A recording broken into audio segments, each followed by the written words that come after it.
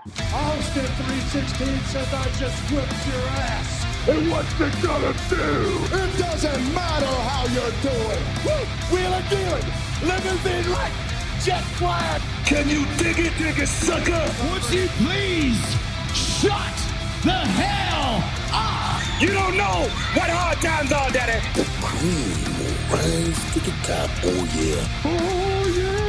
Look at the human rumble. What up, what up? Welcome to episode 123 of Keep The Kayfabe. I'm Mike, sitting here with my boys, ready to talk some wrestling.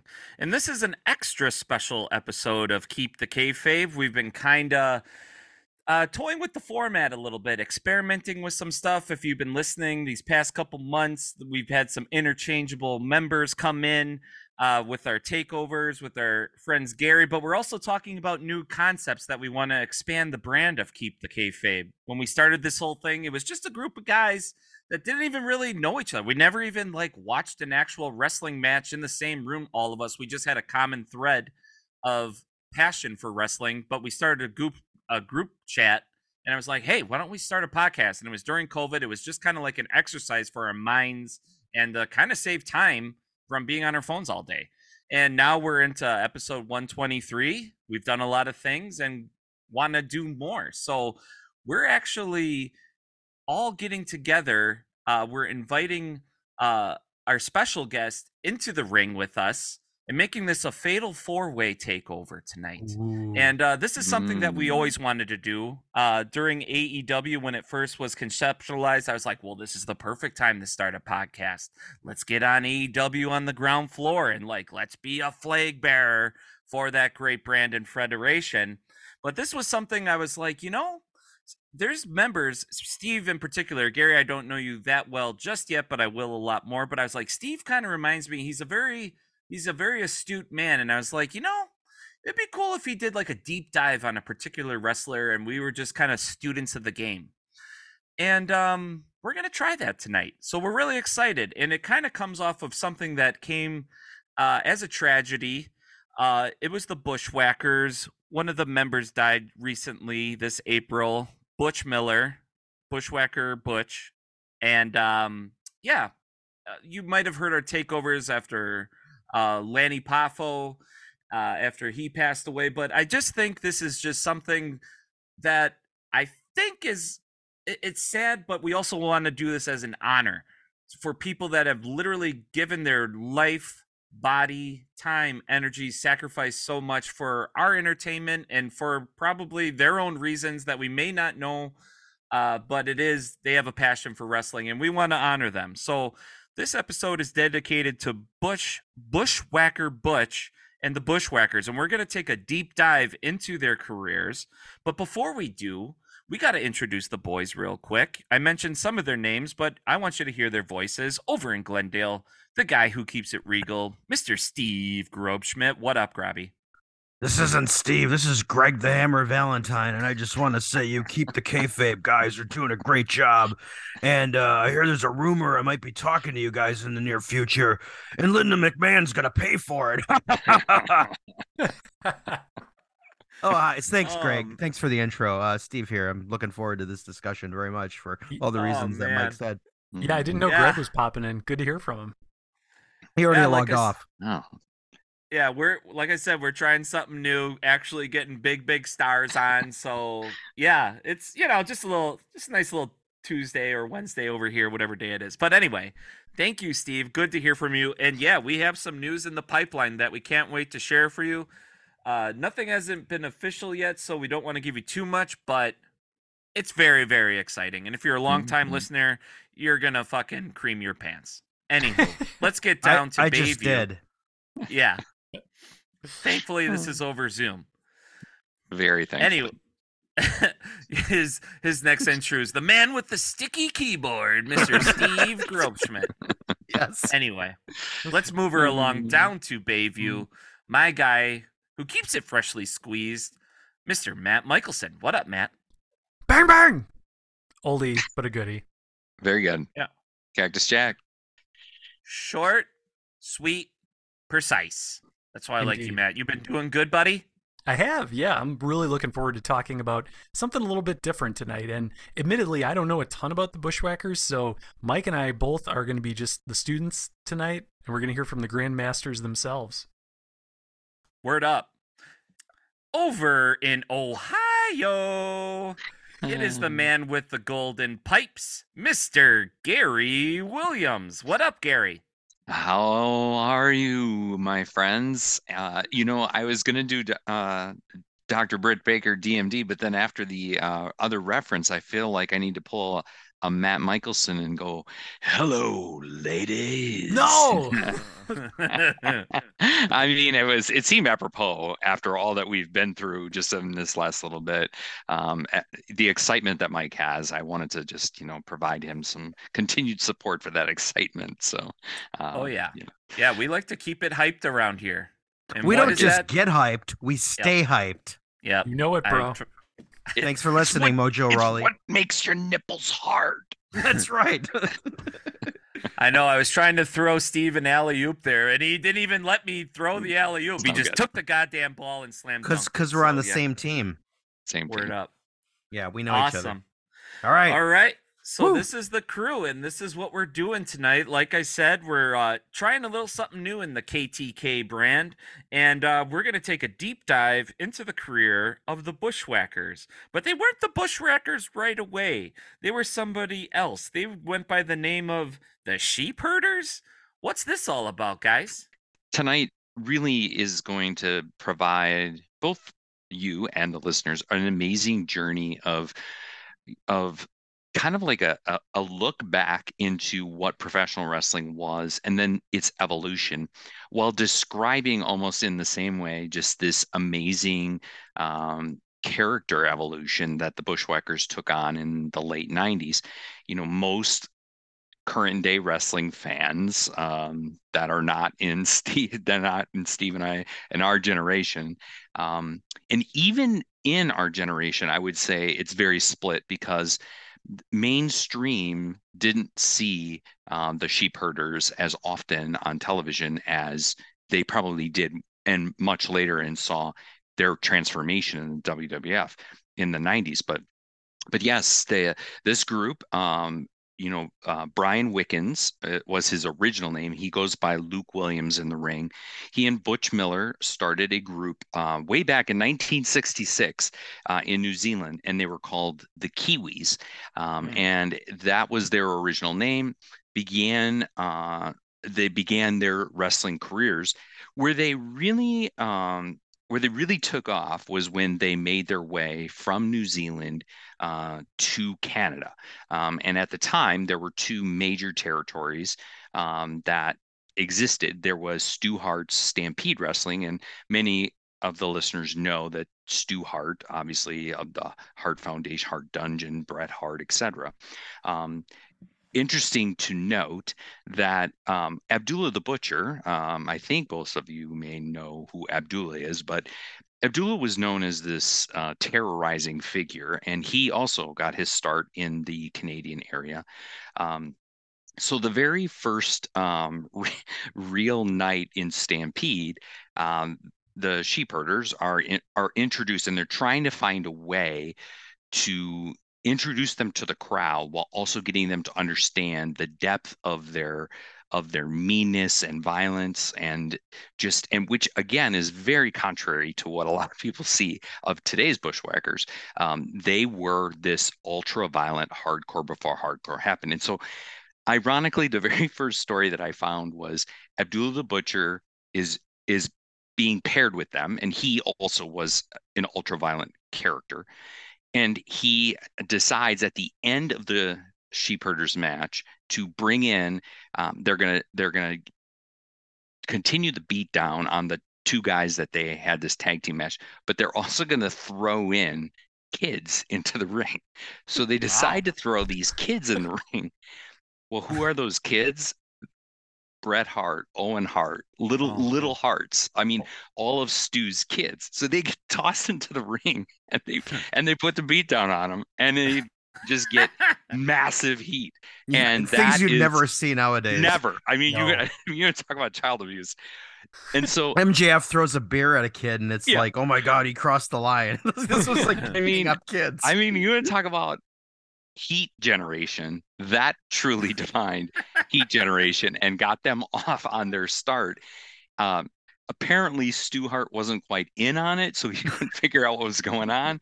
But it all must have gotten itself marked. I don't know. I don't know if it's urban legend. I don't know for sure. I can't reveal my source, but that was the very first real angle that they were in, which included little kids.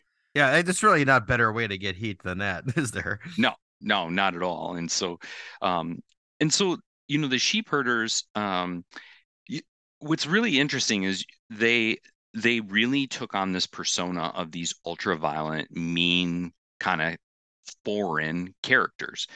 They actually had really long hair, their beards, everything, and they always had the gorilla type pants. And so they went kind of from Canada back to New Zealand. They kind of started in Japan a little bit, and then they found their way in 1979 to the Pacific Northwest, which was a huge territory. So one aside that I kind of think is important is every territory had its flavor. And so whether it was from Florida, the Florida Territory, Georgia Championship, Mid-Atlantic, WWF, AWA, Memphis, Texas, out to Portland and Stampede. Every territory had its kind of shtick. And Portland, as well as Texas and Memphis, they were notoriously known as brawling territories. So these were where guys were literally, it was like a barroom brawl every night. And that's what you paid money to see. It's like you want to go see some violence, you go. Kind of like GCW, but like bare knuckle-ish.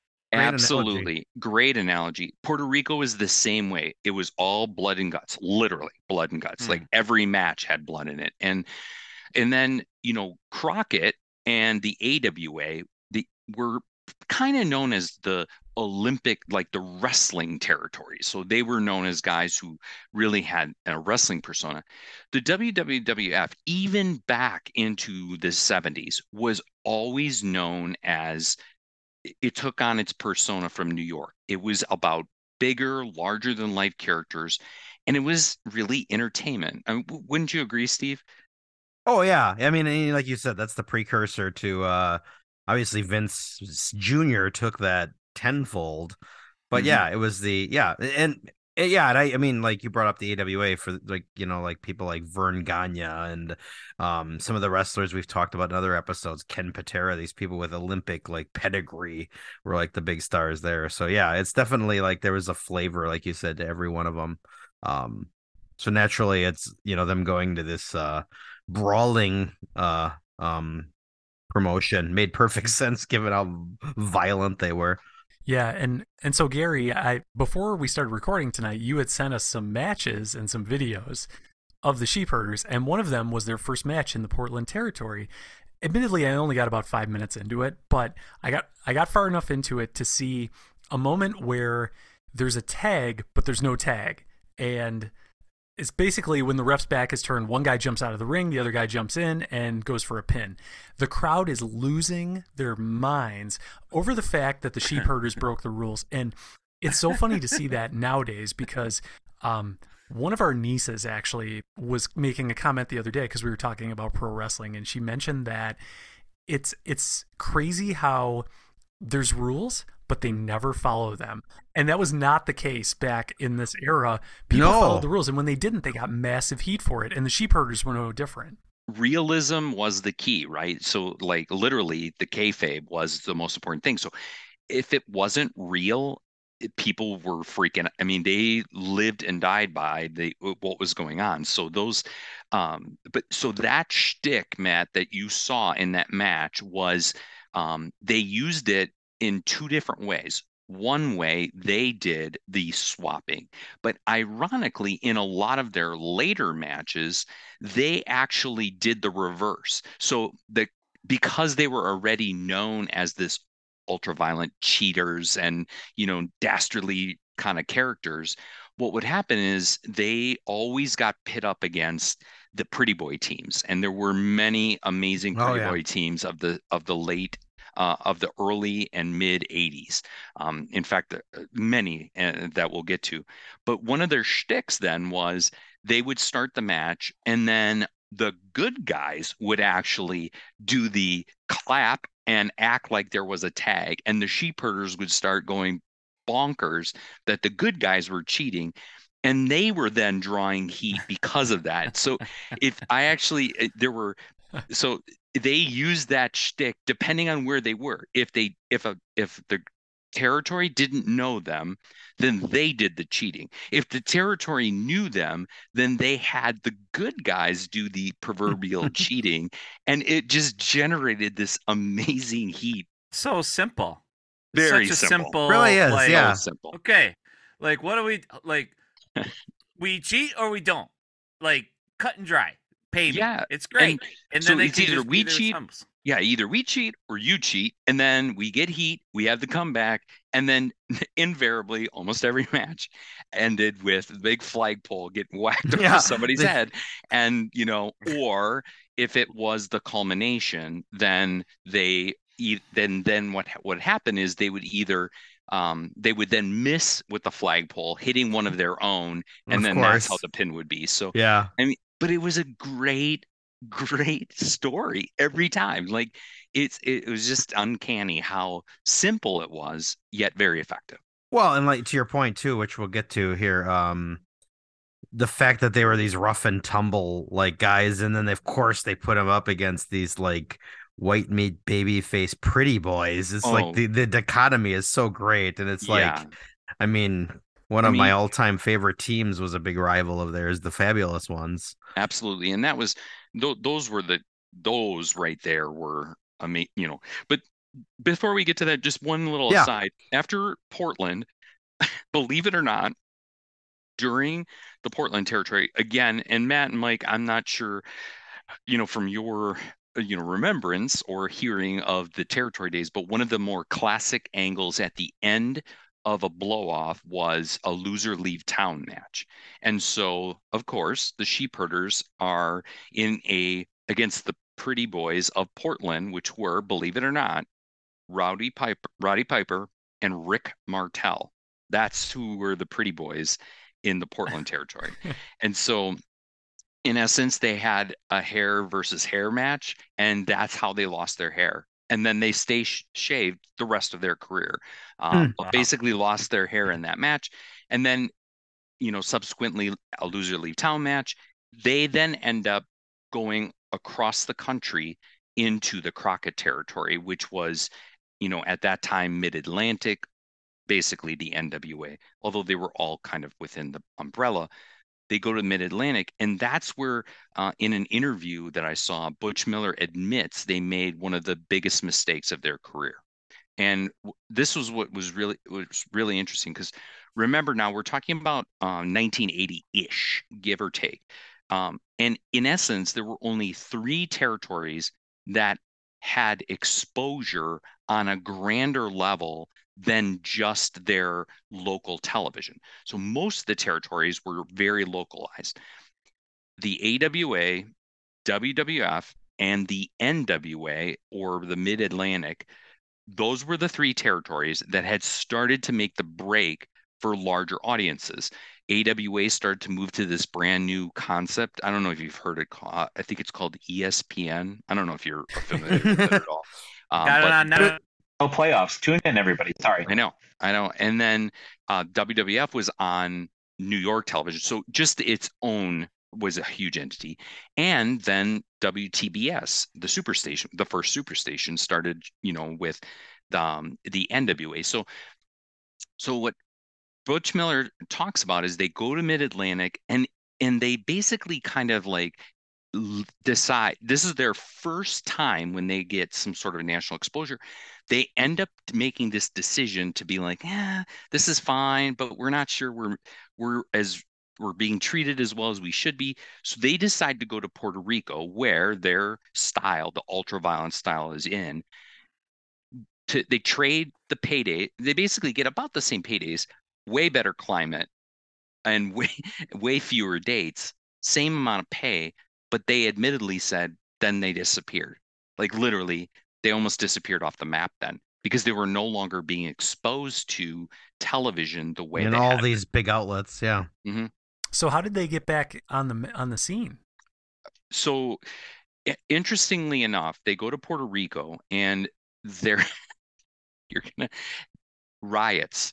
Riots is what gets them on the scene. I mean, in essence, they would generate so much heat that they would have to be protected going in and out of arenas because or the stadiums basically is what Puerto Rico was known for. They were known for these stadiums.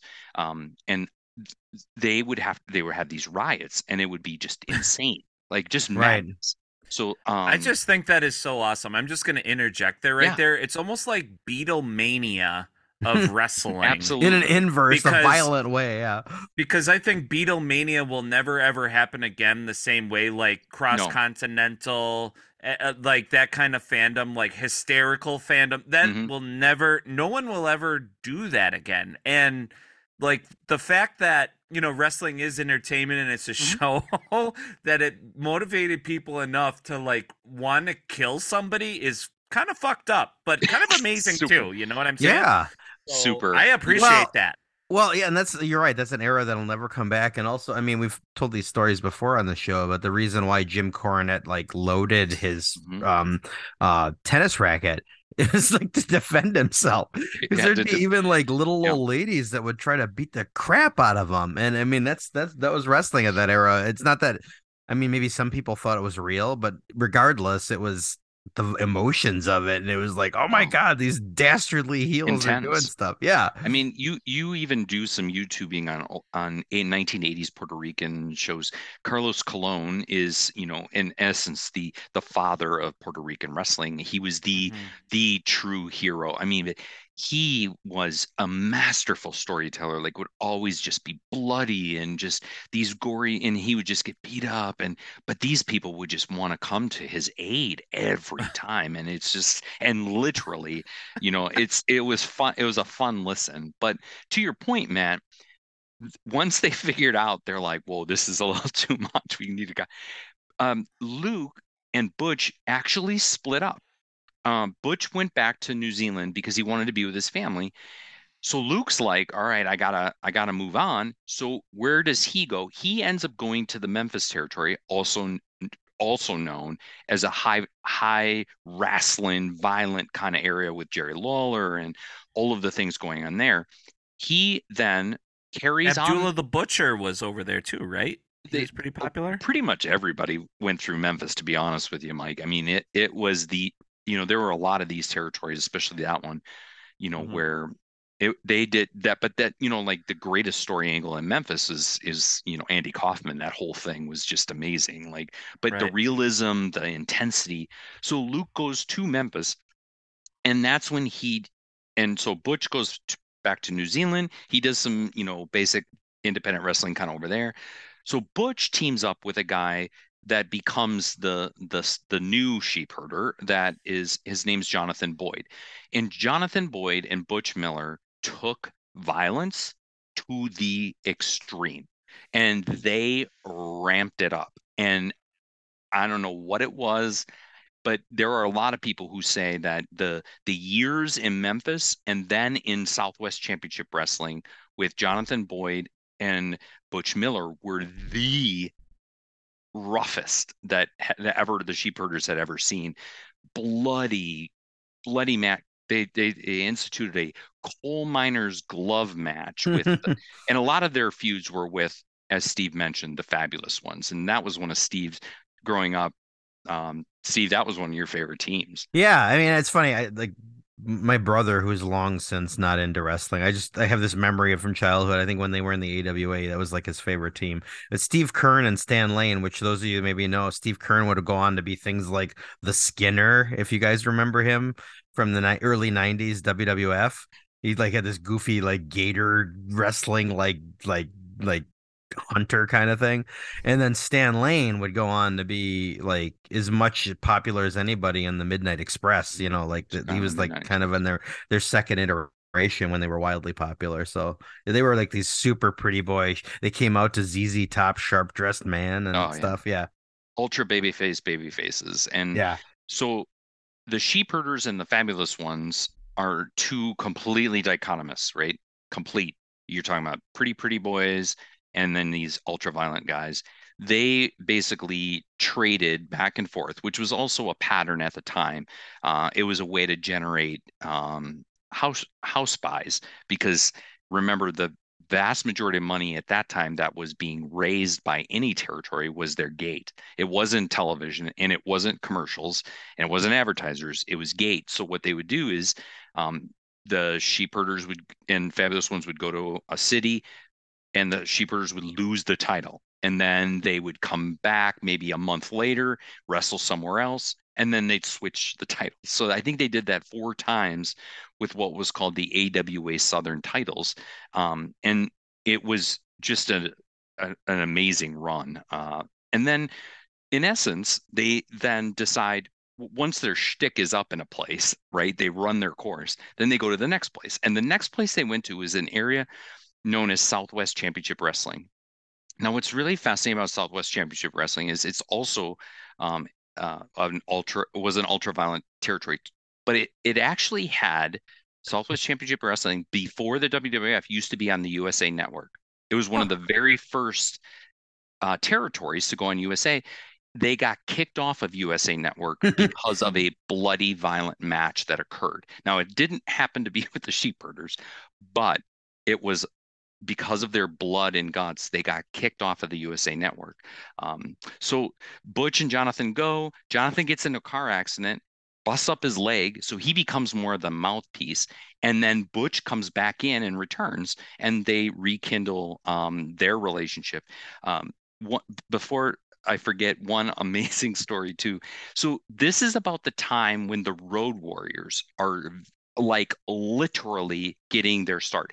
And they were a horrible heel team. Like, they would come in and just literally roughhouse, throw guys out of the ring.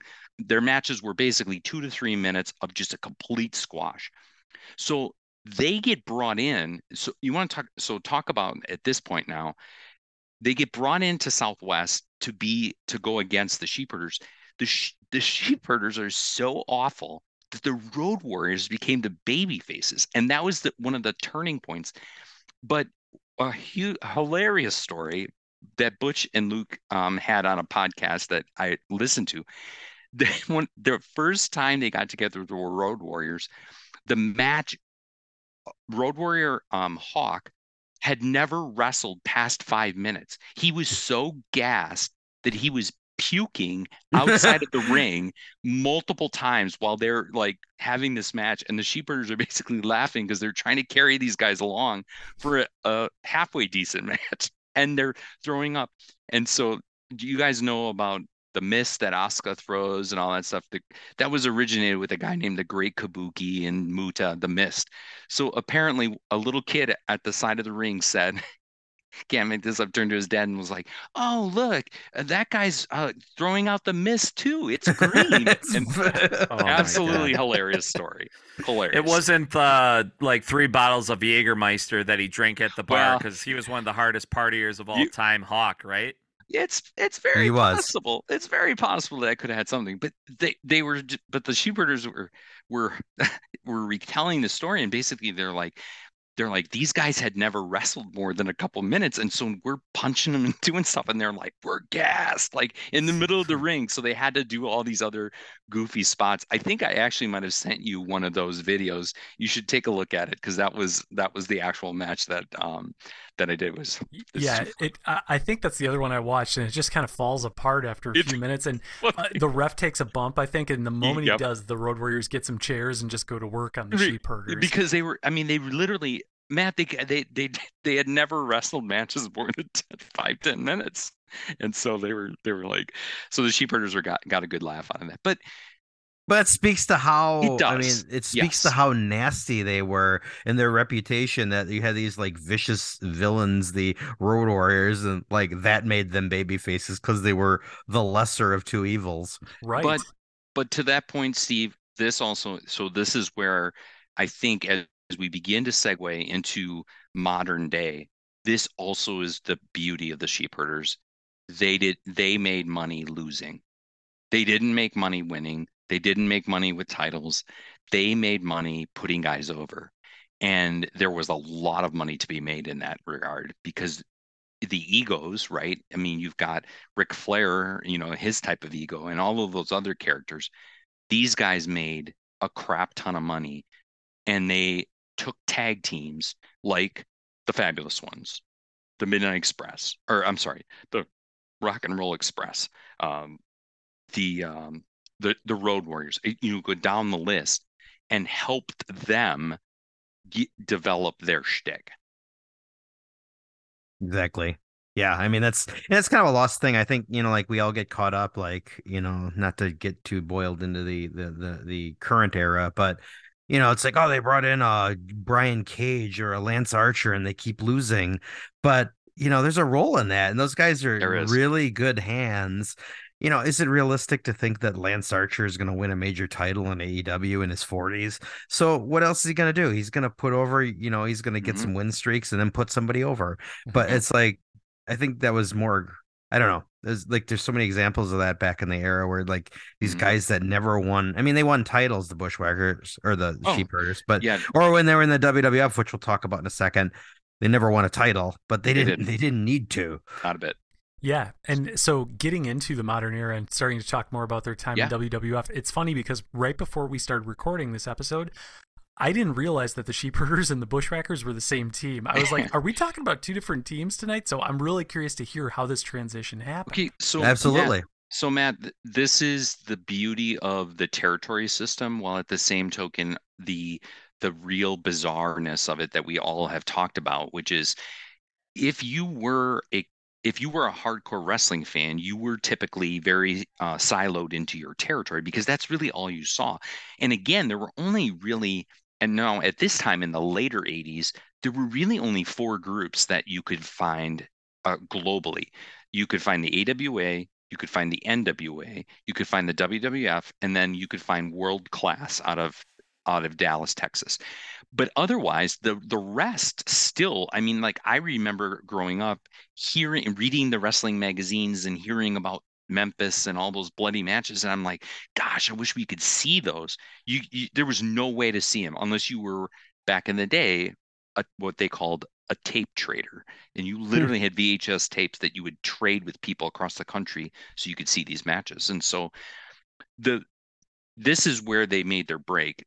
After being in the Southwest, they go to what's called the UWF.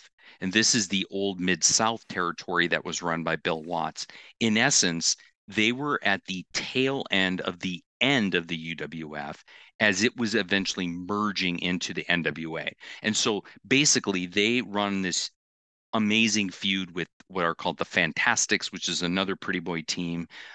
They run this really bloody, gory feud, lots of barbed wire matches, other types of, angles where they just beat the ever-living tar out of these guys.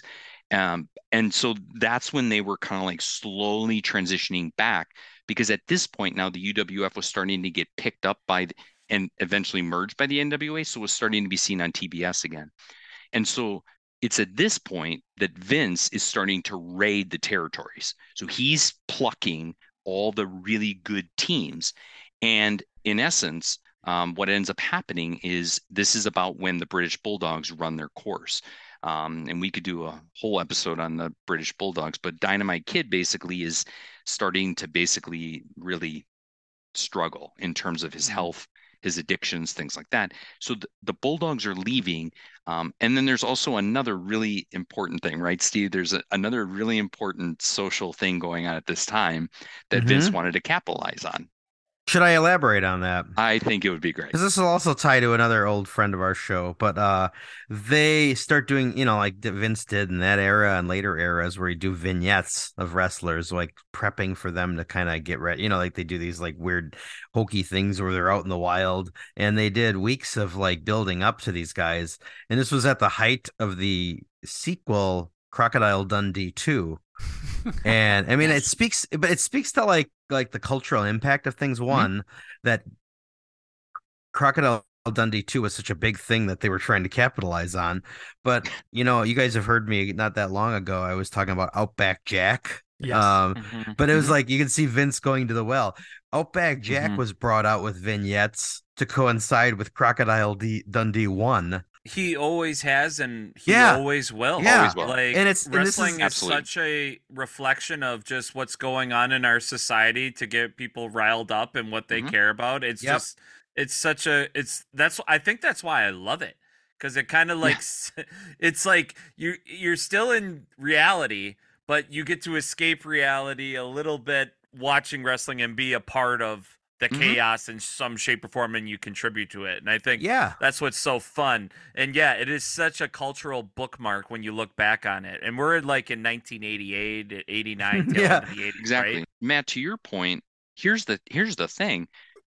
WWF fans have always been siloed, Mhm. even to this day. Like, if you're a WWF fan, it's its own culture. Mhm. And even back in the 80s, it was its own culture. So they had no concept of everything else going on because they were locked into this And wrestling. Vince sure as hell wasn't going to bring up, these vicious guys, No, the sheep absolutely herders. So it's like, and we've talked about that before But he never too. did. Right, he never did. did. Barry Windham, who was a guy that held the WWF tag team title in the 80s, comes back as the Widowmaker, and they act like he'd never been there before. Like Vince did that all the time. But to the average fan who didn't follow hardcore or wrestling, Meant nothing to him. Yeah. meant nothing because they had no idea who they were anyways. And that was truly the beauty of what kind of was going on right there. And honestly, Matt, it's the same thing going on today. Like, if you think about the average wrestling fan is commercialized to the WWF, it's its own kind of culture, right? It's its own thing. And the AWA represents, or I'm sorry, the AEW now represents almost that old school territory feel. And it is, and I sometimes get really angry when I hear people trying to actually compare them because honestly, it's apples and oranges. It is two completely different styles. And it's meant to be.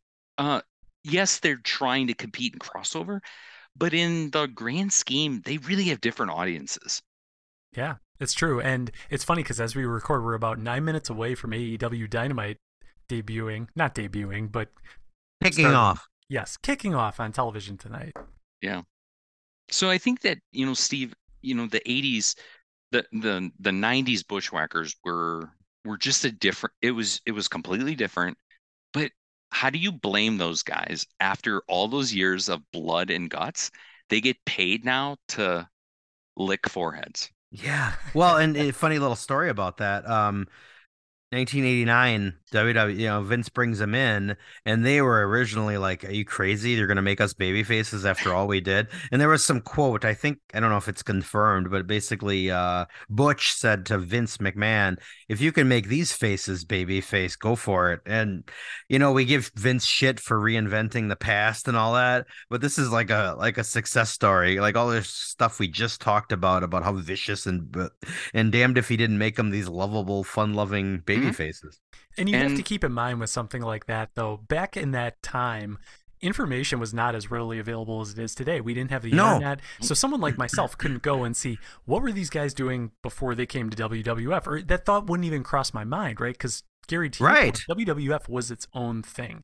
And there was no way, and part of the reason for that was there was no way to get outside of it and see what else was out there unless you knew people, tape traded, or just... Or if you were like it's almost like the percentage of the American population that are comic book fans, whatever that number is very small. But it was like the percentage of wrestling fans that went and bought Pro Wrestling Illustrated and these other magazines. And that's where you'd get that stuff. And there was no internet. Yeah. That's where Steve and I, benefited in our childhood, is because I think we gravitated early to that wrestling style. And so we really we grew up with the AWA, which was that tweener between all of that. We loved the NWA growing up. And that's when I finally got introduced to the sheep herders. And so me personally, I was like, what is going on? How did they how did this transformation happen? But now looking back historically, like it's brilliance. Yeah. And thinking about this, they started wrestling in what did we say? 1966, wrestling hardcore bloody matches. But here's the thing, they never did high spots. They always took care of themselves. They were very safe. They lasted over 30 some years. Yeah. That's and true that's a credit. professionalism right there, you know? Absolutely. Well, and it's smart when you think about it. I mean, other than cutting their faces up and stuff, it's not like they destroyed their bodies. Not to skip too far ahead, but I think to put an exclamation on what you just said, 1966, you said they started? Yeah. In 1998, they were Luke and Butch Dudley in WECW, and they were from the Down Under section of Dudleyville. So I mean, it's like late Nice. 90s ECW. They made appearances, and that's Yeah. how long their careers went. And they beyond that, even they did like the indie scene for years after that. The sad part about all of it is that they ended up, they were the team that was meant to really bring up bring up the mid-carders. So it was started with the Bolsheviks. Then it was the Rougeau brothers, Rhythm and Blues, which is actually Greg the Hammer Valentine and the Honky Tonk Man. Mhm. And then it was the Nasty Boys, Natural Disasters, Beverly Brothers, et cetera, down the line. They were the team that was meant to, help them get established because they would be, and their greatest contribution to WWF was in the house show loop. And they were the opening act almost on every card, which would get the crowd riled up and excited. And they would do all these funny antics. And, most house shows, that's when the crowd is kind of getting there, kind of not. But it basically got everybody juiced up. And their end came because, in essence, in the late 90s, house shows kind of ended with the emergence of Raw and Nitro. Yeah. Little trivia for Mike and Matt there, like in this WWF era. Do you guys remember anything about the Bushwhackers and one of the Royal Rumbles? If you don't, I'll tell you. I don't, unless Mike does. Well, I mean, man, I know it's something. It's on the tip of my tongue, but we don't have the time. I'll tell you. All I know is they put their arms over their head like insane. Oh, they did. Well, that's actually related to it. In Mhm. 1991's Royal Rumble, Bushwhacker Luke set a record for the shortest, and it was like seconds. He basically did what you just described. He did that hand thing coming down to the ring, got in the ring, was immediately eliminated, and then he just, without missing a beat, did that arm thing all the way back. And it's funny. So he lasted like 1 second, 2 seconds, and look. Pop was enormous. Like the fans did not give a crap that he was the shortest elimination ever. And then for whatever reason, like the Warlord actually beat that. Like a couple years later, Bret Hart eliminated him instantly. But WWE years after that still always said Bushwhacker Luke had the record. I mean, what were you gonna say? The fact that it was the quickest and the pop was the hugest is so relatable. What does that say? Yeah, that brings it all back. That their role wasn't to win; their role was to get people over, and in doing so, they got themselves over. Yeah. The most efficient man in wrestling is the person that gets paid the most for doing the least amount of work and staying true, professional, and done what he's told. Exactly. He's a goddamn superstar. That's wonderful. Mike, you hit it on the head. Like, I mean, Steve and I just were talking about this a little bit, but you look at these amazing athletes like Vikingo and Darby Allin today and the things that they're doing, and it's like you just watch them and you're just in awe, but you're thinking to yourself, you are a split second from breaking your neck and never doing this. And everything again. Goes away. Everything that you're experiencing, like all the good things, the dinners, the talks with Tony, like you're gone, bro. That's it. Yep. So exactly. God bless the Bushwhackers for being able to. And then they end up in 2015, getting into the Hall of Fame, and I think it is very fitting. And there were a lot of people at the time who, quite honestly, had very negative things to say about their induction into the Hall of Fame because they were like, "Well, how can you let a no-name team come in?" But this was a WWF audience. shenanigans and groups of people who had never known their true background. I mean, they started hardcore, like they were hardcore. So I think, as we kind of like wrap this up, and I really, Steve, I'm not sure where you're at with this, but for me, one of the most important contributions that the Bushwhackers had was their uncanny ability to unselfishly put people over. I mean, you even think about their flag bearers. They brought in Jack Victory and Johnny Ace, two guys who, one became John Laurinaitis, and the other, or didn't become, he was John Laurinaitis. And Jack Victory also had a great career in the NWA. They also brought in their nephew, Rip Morgan, to be a flag bearer. And then you think about all those tag teams that they helped promote over their careers. Oh, yeah. Almost all those names we mentioned are legends. They're all legends. And they played a huge role in their antics in getting them over. Absolutely. Can't ask for more. Yeah, boys. I mean, this was absolutely amazing. I really loved our time tonight. And I think, thank you for guiding us through the history of the Bushwhackers. I learned so much. And honestly, I relate with them so much. Mm-hmm. Because just like the Bushwhackers, I like to spend my life putting people over like you, Gary, Matt, Steve. Like, that's the way I like to do it. And it's only because I keep these three things in mind. What's that? Because I think I have a feeling whatever they are, the Bushwhackers are probably early proponents of this. Quite early. Right. And if you want to put people over in life and do the right things and be the person that strengthens the world for that matter, you got to do these three things. It's stay humble, stay hungry, and stay hard. Oh, Triple H. Woo! She made me nervous. She took me in and gave me breakfast. And she said, do you come from a land down under? Where women go and men wonder. Can't you hear the thunder?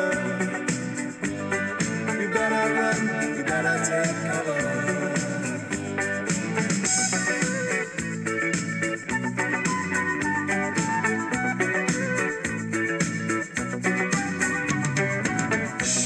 From a man in Brussels, he was 6'4" and full of muscle.